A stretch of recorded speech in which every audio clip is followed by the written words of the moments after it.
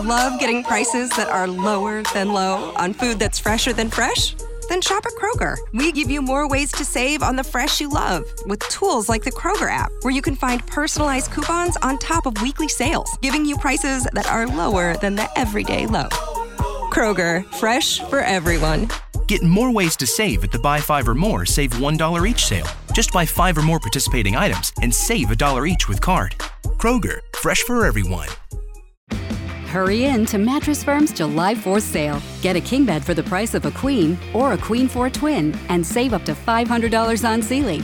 Plus, get a free adjustable base with qualifying Sealy purchase, up to a $499 value. Or shop Tempur-Pedic, the most highly recommended bed in America, and save $500 on all Tempur-Breeze mattresses and get a $300 instant gift good towards sleep accessories. Only at Mattress Firm. Restrictions apply. See store or mattressfirm.com for details.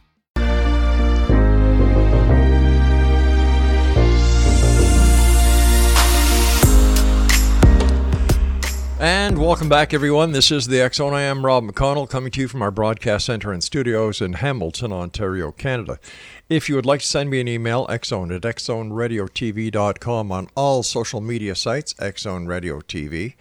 And to find out about the programming we have available for you 24/7, 365 on the X Zone Broadcast Network, www.xzbn.net. My guest this hour, X Zone Nation, is Raymond SZYMANSKI, and he's an award-winning author and researcher. Raymond is currently the undisputed expert on Wright-Patterson Air Force Base and its heralded connection to extraterrestrials. In his 2016 published book, 50 Shades of Grey, Evidence for Extraterrestrial Visitation to Wright-Patterson Air Force Base and Beyond, SZYMANSKI reveals a myriad of photographic evidence he has personally taken and factual information he has developed from that supports long-held rumors of Wright-Patterson's alien involvement. As a 40-year employee of the legendary Air Force Base, Raymond has unique first-person access to locations and individuals with information that eludes other accomplished researchers, regardless of their pedigree. Joining me now is Raymond SZYMANSKI. And Raymond, welcome to the X Zone.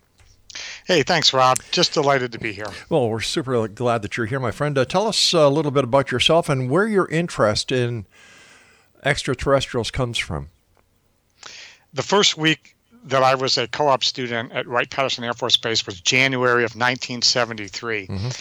And I had a mentor who was assigned to me that I write about in the book. And I call him Corvette Al because he would not permit me to use his last name for reasons I'll explain later.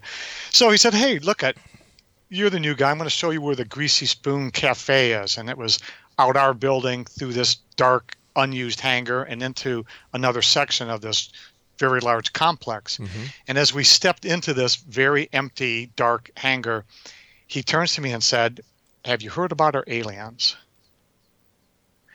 And I know I'm a kid from Detroit, I'm 19. I didn't know aliens. So I said, what do you mean? He goes, yeah, there was a crash out west and they bought the aliens machine and the aliens here for evaluation. And I said, oh, really? He said, yeah. He said they keep them in the tunnels. And to which I replied, we have tunnels? Imagine, this is my first week at a place that has over 600 buildings and 8,000 acres. Wow. So the conversation went on, and I said, well, can we go see these aliens in the tunnels? He said, no. Well, why not? Well, because it's a secret. And I had to laugh. I said, well, if it's a secret, how do you know about it? Exactly. And he said, well, everybody knows about it. It's kind of a general population secret. So, I learned more and I asked folks about it. But in 1973, Blue Book had already been there for over 20 years. So everyone was knowledgeable about the connection between Wright-Patterson and the Roswell crash wreckage, which actually was taken there and was evaluated there. So I think it was just one of those, we know Wright-Pat's connected to aliens, and our belief is that they're hidden somewhere on base, maybe not necessarily in the tunnels. And that's where it all started. Fascinating. If somebody would have asked me if I seen the aliens being from Detroit, I would have said, sure, the Canadians come across the bridge all the time. That's right. Yeah. For cheap shoes, they're shopping at Sears. That's right. Not to mention the cheap booze as well. What do you think is going to happen with the trade war between Canada and the United States now? Isn't that stupid? I'm actually living in a dark hole in my basement, so I don't really watch the news. I don't watch national news. I don't watch local news. And, you could tell me that we were at a real war with each other. I honestly wouldn't be aware of it. You're a very smart man. You're a photojournalist. Yes. How does this tie into your book? A lot of the books you'll find are just nothing but narrative. Mm-hmm. And it would be nice to get a little, evidence to kind of visualize what's going on and sink your teeth into it. So when I say I was with Travis Walton at the site of his abduction on this day in 2015, I have a photograph of myself and Travis Walton at his abduction site on that date published in the book. And I do that for just about everything because I think it adds credibility, and it says, hey, if you don't agree with me or you think I'm blowing smoke, well, here's my best evidence. Go ahead and try to refute it. And I find that a lot of folks are telling stories in their books, and I've actually called out a couple of authors and pointed out stories that I knew were false, and they just kind of blew me off. But in one case, it was a story about a person who was actually my boss at Wright-Patterson, and I called the co-authors on it, and they just went, oh, well, we had a source, and he was unreliable, and did they do anything about it? No. So I like to put some extra evidence in there to build the credibility of the stories that I tell in the book. Why did you write a book about UFOs? You could have written a book about so many other things. Was it the direct connection with Wright-Patterson? I had been reading and researching this topic for decades, and I started to visit, back in about 2005, I started to visit a number of the famous UFO sites just as a curiosity to kind of go, okay, I want to poke my fingers into this thing. I want to see if I can find some new witnesses, maybe some old witnesses, some older new evidence. I wanted to convince myself that the stories that I'd been hearing for decades on the base had some substance to them. Did you find a connection in between all those locations that you visited? Was there, being there, taking the photographs that you have, is there a connection? Or are these just sporadic locations where these extraterrestrial events took place? Well, let's look at 3 of the 4 stories that I investigate. I investigate the 1965 Exeter, New Hampshire, 1975 Travis Walton, and 1980 Rendlesham Forest.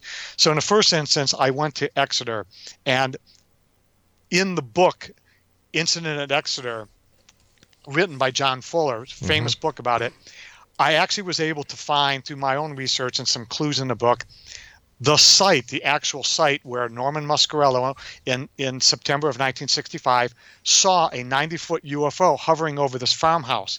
So I go to this farmhouse, and who answers the door but the son of the man who owned the farm during the time that John Fuller wrote his famous book.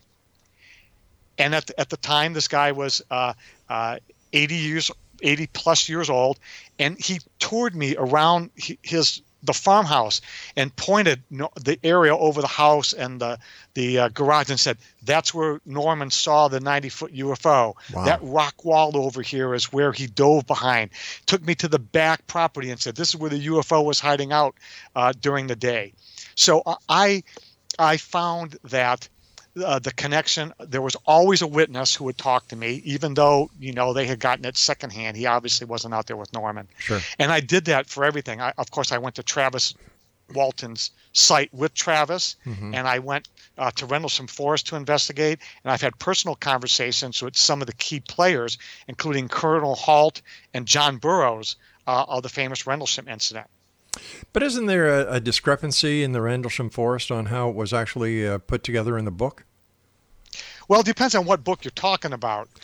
If you're talking about Left at Eastgate, there's a lot of controversy there because many people, including Colonel Halt, who was the deputy base commander, he says Larry Warren, who is one of the co-authors of the book, wasn't there. Yeah. He did not participate, and he got his stories through everybody else. But the story that Halt, Burroughs, Peniston, Cabansag, the guys that were out there those nights and were basically on duty, their stories are immutable, and for the most part, they sync up.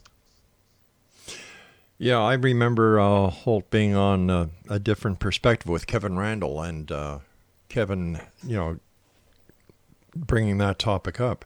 Do you find this happens a lot in ufology? That what happens a lot. There's a lot of contradiction even in between the alleged people who are part of the case. Well, let's take Rendlesham. I've had healthy conversations with Colonel Halt and John Burroughs, and I've communicated with Jim Peniston via email, and their stories fully sync up. I've read the book that Burroughs, Peniston, and Nick Pope put together. It jives with everything I've heard. It's a very, very consistent story, and there's too many witnesses. There are dozens and dozens. You and I have to take our commercial break. Please stand by. Exonation, our guest this hour is Raymond Szymanski, and his website is www.itsaufo.wixsite.com. We'll both be back on the other side of this break as we continue here in the X Zone from our broadcast center and studios in Hamilton, Ontario, Canada. Don't go away.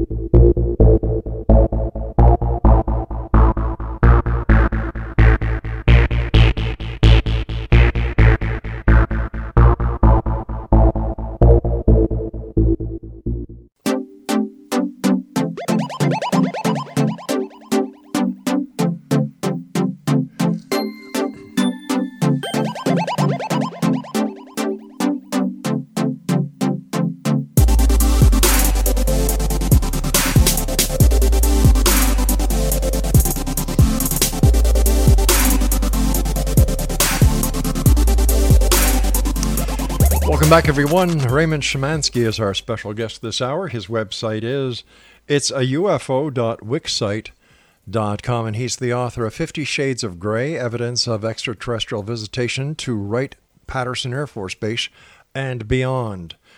Before we went to the break, we were talking about, I was talking about inconsistencies, and you were telling us about the consistencies that you found in the Rendlesham Forest case. Yes. Again, I've had a wonderful opportunity to actually speak with two of the principals and communicate somewhat extensively through email with the third, and all the material is pretty consistent. But there is some inconsistencies between what Larry Warren and his co-author wrote in Left at Eastgate and the story of the folks who have the records and can prove that they were actually out in the forest that night. Larry has some evidence to show that he was on the base, but it seems like nobody's vouching for him actually being there. And his co-author has recently disavowed him and said, I was fooled for decades, and now I realize that Larry was not being forthright, and I can no longer back his story. I'm not passing judgment on Larry Warren or Left at Eastgate, and I really, really enjoyed the book, but there has been some facts apparently coming out that prove that the book Left at Eastgate probably has a few things that were fabricated by the authors. What does that do to the UFO community and other UFO authors like yourself? Well, I think it casts a shadow on us because I myself have found reputable researchers. I'm talking people who do every weekend. They're out at a conference and they're a headliner, and a couple of them I've pointed out errors in the book, fabrications, or just sloppy research. Sure. And they don't. It's like, hey, we're selling books, shut your mouth. And, so I haven't really made it public. But for those people, I personally have lost respect for them. And there's others that I know are high integrity, and those are the people that I tend to hang with or I tend to communicate with. So, it's not all bad, but they should clean up their act a little bit. And I think it maybe will cast a shadow on the rest of us. All right. You gave us 3 stories, the Exeter, the Travis Walton abduction case, and Rendlesham Forest. On each one of the cases, based on the research that you have done, what are your conclusions? Let's take Exeter. Was it a UFO? There's no doubt. When you take into consideration the first night with Norman Muscarello, who not only saw it once, but he saw it twice. The second time he saw it, he was in the company of 2 police officers, David Hunt and Eugene Bertrand. So it's a no-brainer. The police officers had absolutely no reason to say, gee, Scratch Tolan was their desk officer. Gee, Scratch, we were out there and we saw this UFO. In fact, the moment they saw it, Bertrand got on the walkie-talkie and was communicating back to the desk, and he goes, Scratch, I see the damn thing myself.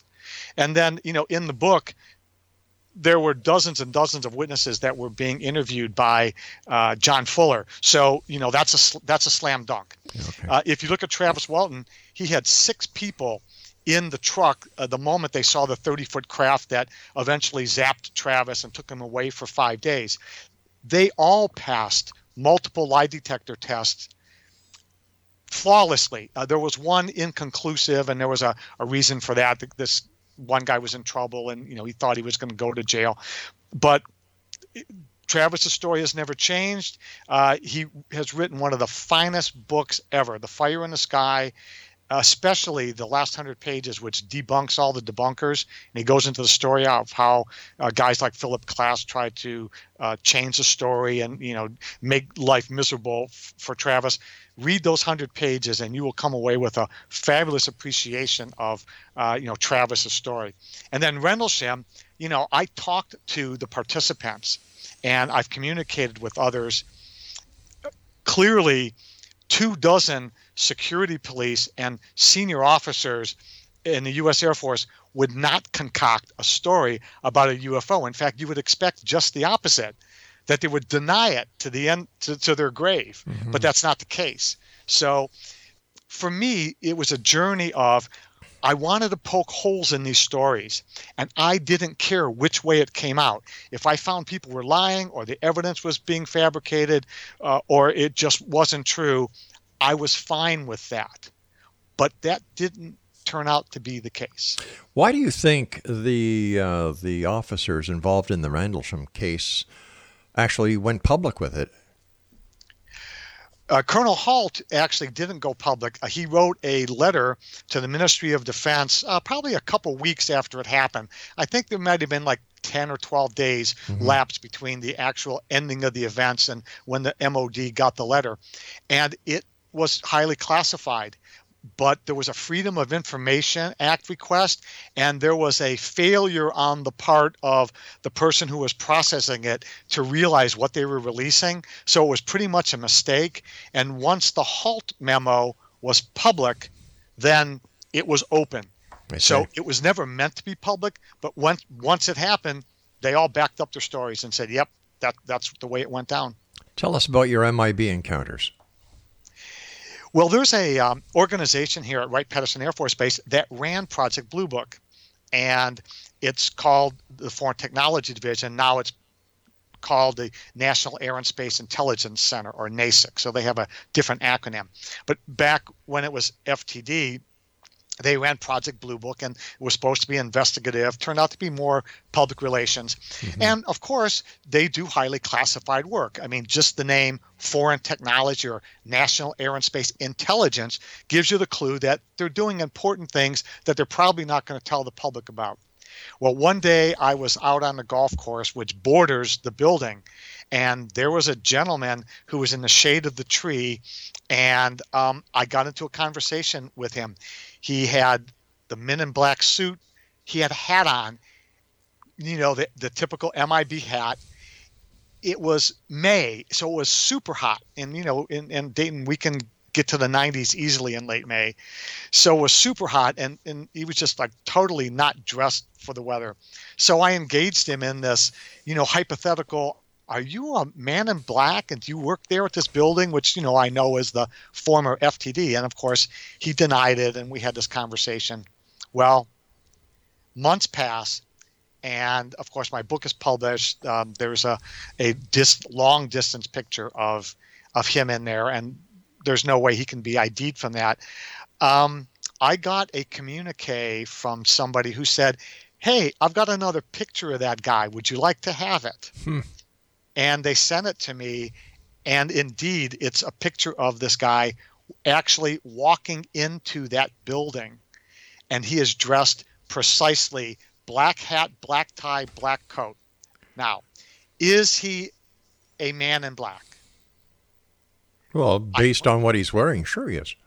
Based on what he's wearing, walks like a duck, talks like a duck. He's most likely a duck. I honestly don't know. I've had people who work in that building or who know the individual have contacted me and said, read your book. I just want to tell you, I know he dresses weird, but I don't have any evidence of him being one of these intimidators that go out and try to hide evidence of UFOs that they're reputed to be doing. But then again, I just say, well, explain to me why the guy dresses like that. So the jury is still out, but, I've had this conversation. He's denied it. But when I look at him and I talk to him, my suspicions are raised significantly. Earlier in this hour, you mentioned the tunnels beneath Wright-Patterson Air Force Base. Have you ever gone into those tunnels, and have you, in fact, seen these crashed debris? Absolutely, I've been in tunnels. And, we have vaults that go into tunnels and tunnels that go into vaults and every combination. I'm afraid I wasn't privileged enough to see any aliens, but they're mostly pedestrian connective tunnels, or they run heat pipes and electricity, right, and mostly utilities through the tunnels. Even though some of them you can literally walk through, so nothing sinister. And if you're at Wright-Patterson Air Force Base, you know the reputation of the base. They do highly classified work. You would be shocked if they didn't have tunnels, if they didn't have vaults. Well, of course, who wants the spy satellites from the other countries knowing what you're doing? It only makes sense. Yeah, if that's yep, the purpose of the tunnels, that's fine. But the tunnels I've been in, I haven't really seen any research equipment sitting there in the pedestrian thoroughfare. Now, it may be in one of the vaults that's in that hallway, of course. Stand by, my friend. You and I have to take our commercial break with the news at the bottom of the hour. Exonation, our guest this hour is Raymond Szymanski. And his website is www.itsaufo.wixsite.com. And I'll be back on the other side of this news break with Raymond as we continue talking about his book, 50 Shades of Grey, Evidence of Extraterrestrial Visitation to Wright-Patterson Air Force Base and Beyond. This is the X Zone, a place where people dare to believe and dare to be heard, a place where fact is fiction and fiction is reality, Monday through Friday from 10 p.m. Eastern until 2 a.m. Eastern, here on the X Zone Broadcast Network, Mutual Broadcast Network, Talkstar Radio Network, Simul Radio, Simul TV, and iHeartRadio. Don't go away, we'll be back after the news.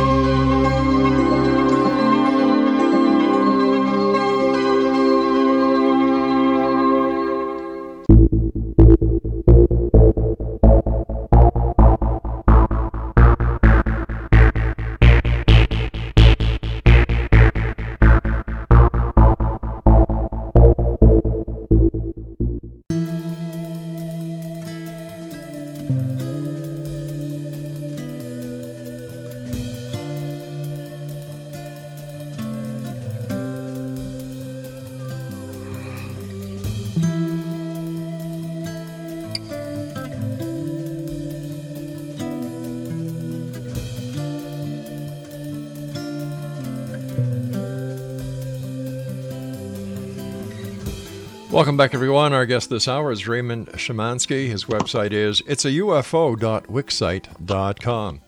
Your book's been endorsed by 4 world-class UFO researchers. Can you tell us a little bit about them and how they came to endorse your book? When I first started attending the International UFO Congress, I tried to seek out the best people for their category. So, Nick Pope had his pulse on all things British. Yvonne Smith was one of the world's premier hypnotic regressionist. Paul Davids was very well known. He was a UFO Hall of Famer, well known for his work on the movie Roswell, and Preston Dennett for his work in undersea UFOs, but more specifically his book UFOs over Topanga Canyon. So as I had the opportunity to meet them, I socialized with them, asked them a lot of intelligent questions, and communicated with them in between these conferences via email, sometimes via telephone. And the way that I got to actually, the moment that I decided to write the book on UFOs is I was at that Travis Walton site with Travis in February of 2015. And something just clicked where I said, I have all this good stuff, all this great information I think that needs to get out there. And the fact that Travis let me drive him in a 4x4, slip sliding through the Apache Sitgreaves National Forest on 3 inches of mud to go do a photo shoot and visit his site. I just felt at that moment that, I was part of this community. And one thing led to another. I gave the manuscript to these individuals.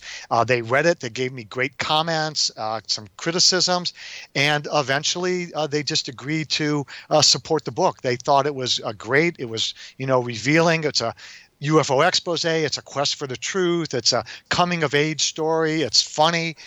And they just took to it. So they welcomed me with open arms, and I'm extremely grateful for their support. I understand that you had your very own UFO encounter, experience, or sighting. I did. And when I look at the path that the UFO was on. Now, I live only a few miles from the Air Force Base, Wright-Patterson. And I was coming back from a therapy appointment. I had a car accident in 2010, and I was coming back from a medical appointment. And I looked through, something caught my eye through the moonroof of my car. And I poked my head down through the windshield looking forward, and I saw a craft. It's hard to describe now, but somewhat scalloped with large lights like you would see on a 1960s era Chevrolet called cat eye lights. And I got about a 7-second view of this maybe 100-foot craft slipping into these clouds that were only about 75 feet off the deck that day. Is it possible that this craft was an experimental craft? Well, they don't fly experimental craft here at Wright-Patterson for the simple reason that the entire base is surrounded by communities. Literally, like the graveyard of Fairborn, Ohio, sits 1 inch on the other side of one of the fences at Wright-Patterson, and then Beaver Creek is next to the other one, and then Huber Heights, and it's totally surrounded, and there's no space to do that. And it's not one of those places. So, but if it is ours, if that craft is ours, then we ought to make it public, and we ought to point to it and tell the world we own this, and if you mess with us, this is what you're going to get. Why do you think there's a truth embargo in place when it comes to UFOs and DTs? Wow. I really wish I had the answer to that. I'll speculate if you like. Okay, please. Yeah. The first thought that comes to my mind is we've got this carcass with technology that's so far advanced, and that we've been reverse engineering this carcass for decades. But how do we know we actually have the carcass? Well, we've recovered crafts, or there are, I guess, well-traveled stories about the material at Roswell that was recovered, and Aztec and other locations that we've basically recovered these. So using that as a stepping off point, we'd analyze it and we would actually try to exploit it. And there's a lot of narrative out there about, well, Bell Labs, and did they indeed get the material from Roswell seeded to them from Colonel Corso? He wrote the book Day After Roswell, and if you're familiar with that, Corso goes on to say, hey, a lot of the stuff that we're now using now, although it might be 10, 20, 30 years later, we gave these raw materials to these very smart companies, and they eventually figured out how to exploit it. And voila, now we had the transistor and the integrated circuit and lasers and fiber optics and all those type of things that maybe we wouldn't have gotten to for another 100 years. But isn't it also possible that these are actually discoveries made by humans and have nothing to do with ETs? It's entirely possible. I have actually gone back to the folks in the U.S. Air Force that I knew personally that worked in my building that brought companies like Texas Instruments out of the Stone Age with transistors and funded them to develop the first integrated circuits. And those people tell me, you know what? We did it ourselves. We didn't have any help. Yeah. Well, that may be true when they came on the scene, but if you look at the Bell Labs thing, Bell Labs was struggling for how to dope the transistor, what kind of chemicals to use so that they could control the electron flow in the transistor. And it wasn't until after the summer of 1947, when, of course, Roswell happened, that somebody got smart and says, oh, we need to use arsenic as a doping material or whatever it was. Sure. And voila. They overcame this technical hurdle. Next thing you know, we've got a functioning transistor. But coincidence? Yeah. Not sure.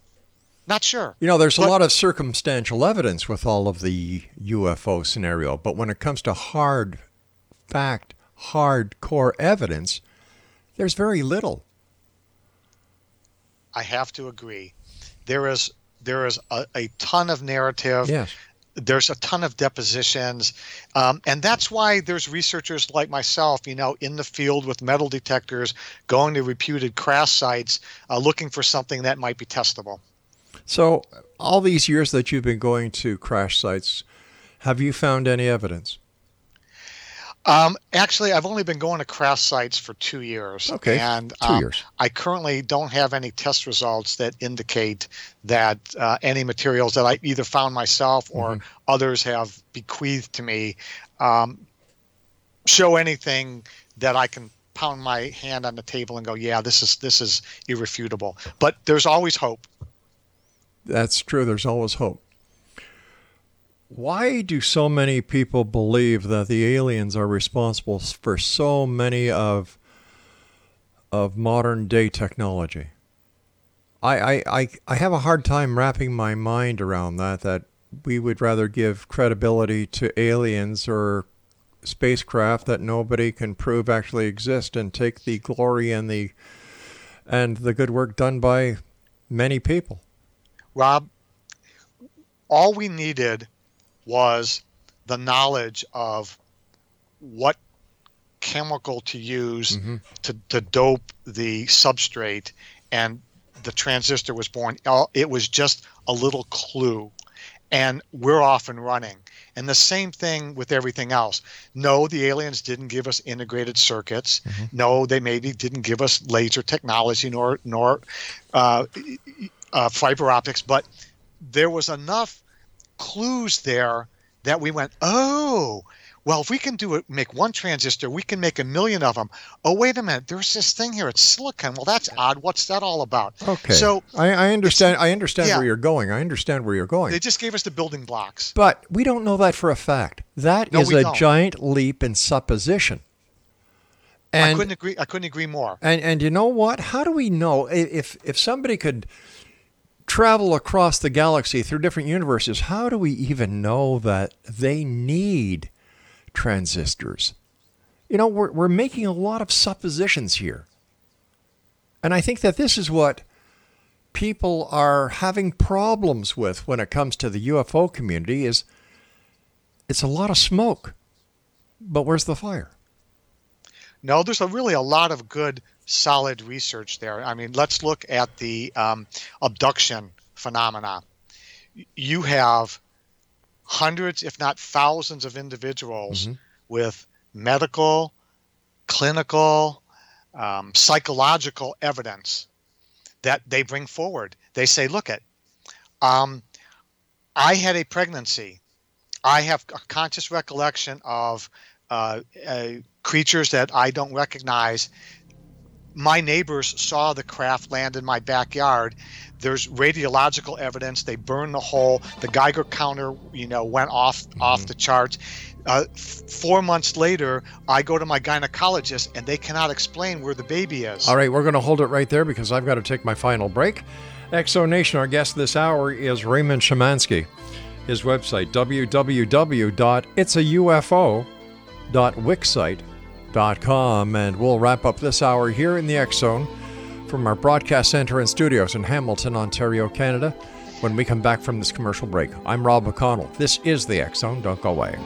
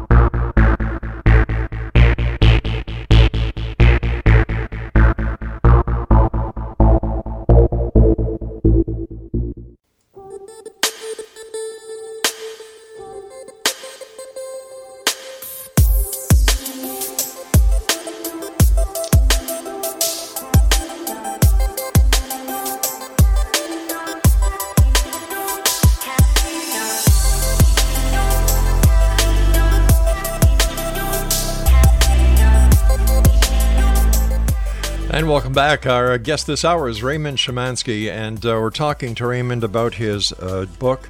It's entitled 50 Shades of Grey, Evidence of Extraterrestrial Visitation to Wright-Patterson Air Force Base and Beyond. His website is itsaufo.wixsite.com. Tell me, do you have a photograph of an actual UFO in your book? I do not. Then how can you call your book 50 Shades of Grey, Evidence of Extraterrestrial Visitation to Wright-Patterson? It's actually, you've been mispronouncing it the entire show. It's actually 50 Shades of Greys. That's plural, G-R-E-Y-S. And you've been using the singular, which tells me what kind of smut you've been reading. Well, no, it's a typo. It's not the smut I've been reading. So, okay. All right. So tell me, evidence of extraterrestrial visitation to Wright-Patterson Air Force Base and beyond. So, where is the evidence in the book? We're actually trying to dig that out. One of the things that I discuss in the book is the Adena Mound. Now, the ancient Adena Mound, the Adena culture here in the Miami Valley goes back about 3,000 years. Mm-hmm. And there's a very large Adena mound here on the base. The Adena, as a culture, the largest metallic object that they had was a copper axe head, which was probably about 5 inches in length. In the 1980s, early 90s, they did a non-intrusive, like ground-penetrating radar and several other electrical conductivity tests to try to determine the stability, the disturbance level, and the contents of the Adena Mound. They were shocked to find multiple large metal objects that are about 2 foot by 2 foot in the Adena Mound that they cannot explain. Why don't they just dig them up? It's against the law, for one. It's actually a cultural heritage site, and despite the fact that that mound sits behind the fence in Area B of Wright-Patterson, it's protected and it's under the auspices of the National Park Service. So what happened is they just scratched their heads and they went away. I got the attention of some base authorities and I said, there's an anomaly in there that you really need to investigate. And I sent them copies of my book. And in the book, I say, think for a minute if I were to take a coffin and I were to put a extraterrestrial that had been brought to Wright-Patterson, and I wanted to bury it in a place that could never be touched again. And I was going to do this kind of on the sly. And I would take that coffin, instead of putting it in horizontally, I would drop it in vertically. And now I've buried it in a place that nobody is ever going to investigate. That's a nice theory, but on the other side, if you're going to get rid of an alien body, why not incinerate it and spread the ashes? Why chance something being found? We could possibly do that. What I posit is that we would bury them and give them a Christian burial, because that's the way we do things on this planet. And if our astronauts were stranded on Mars or Saturn or some planet and they perished, we wouldn't want them permanently in a pickle jar.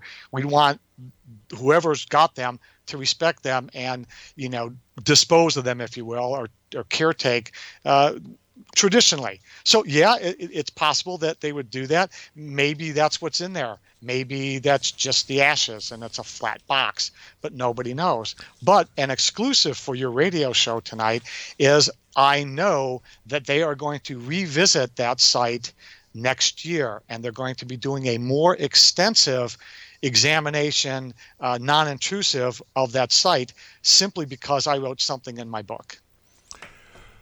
Fascinating. Before the break, we started talking about alien abductions. And when we came back from the break, I kind of sidetracked, but I'd like to get back on that if you don't mind. You were saying that there are thousands of people, and fetuses removed from the bodies. We've all heard these stories. But if this is happening and the authorities are doing nothing about it, what does that tell you? They are incapable of doing anything about it. That's what that tells me. Could it also be that there's nothing to investigate, that there are other explanations for what's going on? I'm actually writing a trilogy, and that's another exclusive for your radio audience. The second book in the 50 Shades of Grey's trilogy is all about the abduction phenomena, and therein I am going to provide clinical, medical, and physical evidence of the phenomena.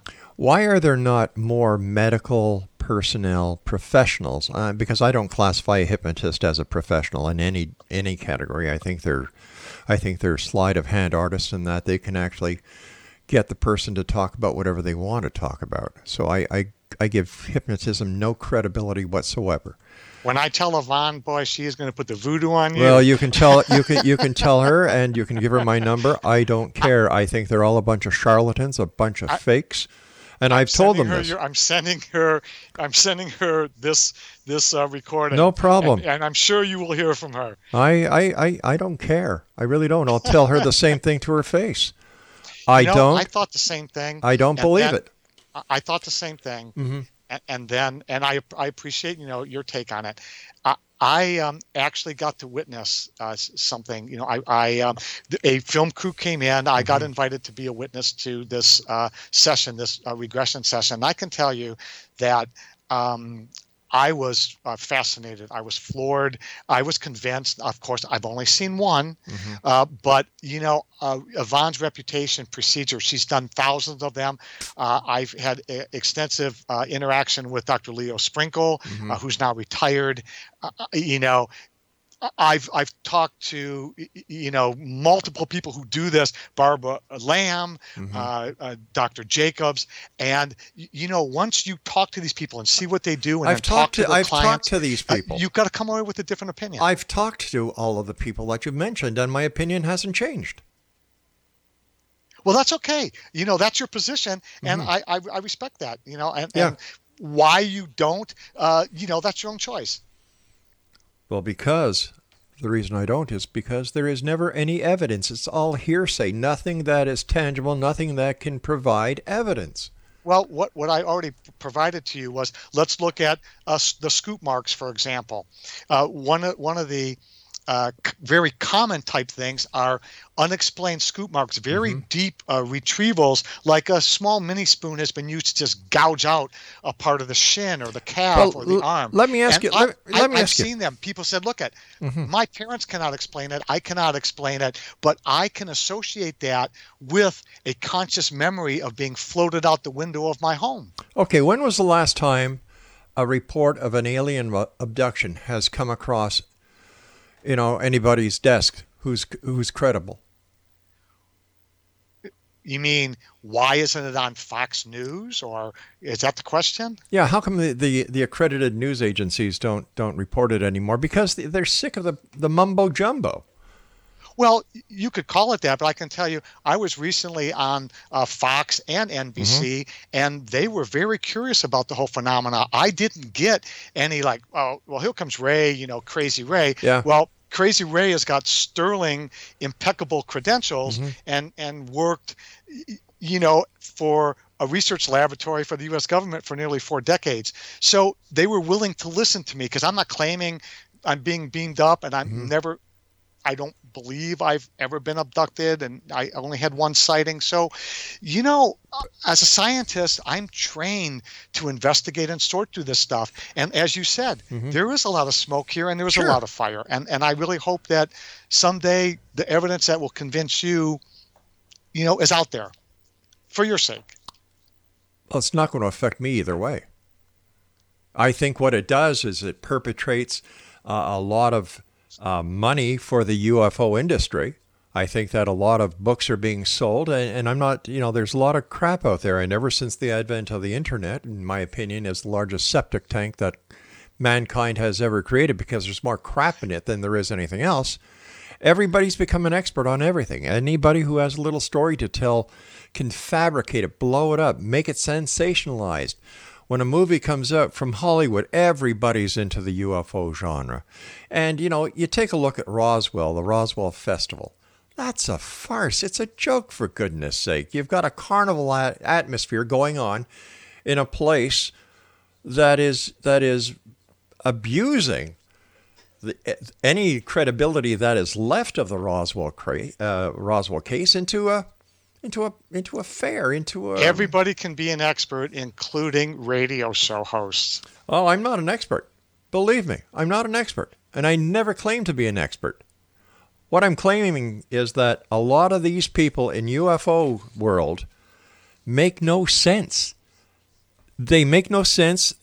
They come up with a lot of theories. They come up with a lot of angles. But when it comes to the one thing that will give them any credibility, it's missing. And that is the evidence. Are you familiar with the 1952 sighting over Washington, D.C., 2 consecutive weekends where they scrambled jets and the blips were on radar screens at Andrews Air Force Base and the ground station at Washington National, and the jets chased after them, and the blips that were in the sky blinked out? And it was seen by hundreds of people. How about Rendlesham Force? You have a lieutenant colonel who's got a career to think about. All right, we've got to say so long for tonight. This thing was over our head. It was beaming lights down at our feet. We've got to say so long. So I want to thank you so much for coming on. It's a strange world out there. I agree with you. And one day I hope the truth is found. But until there's any evidence to the contrary, I'm sorry. I am not a believer. Skeptic? Yes. Believer? No. I'll be back. Don't go away.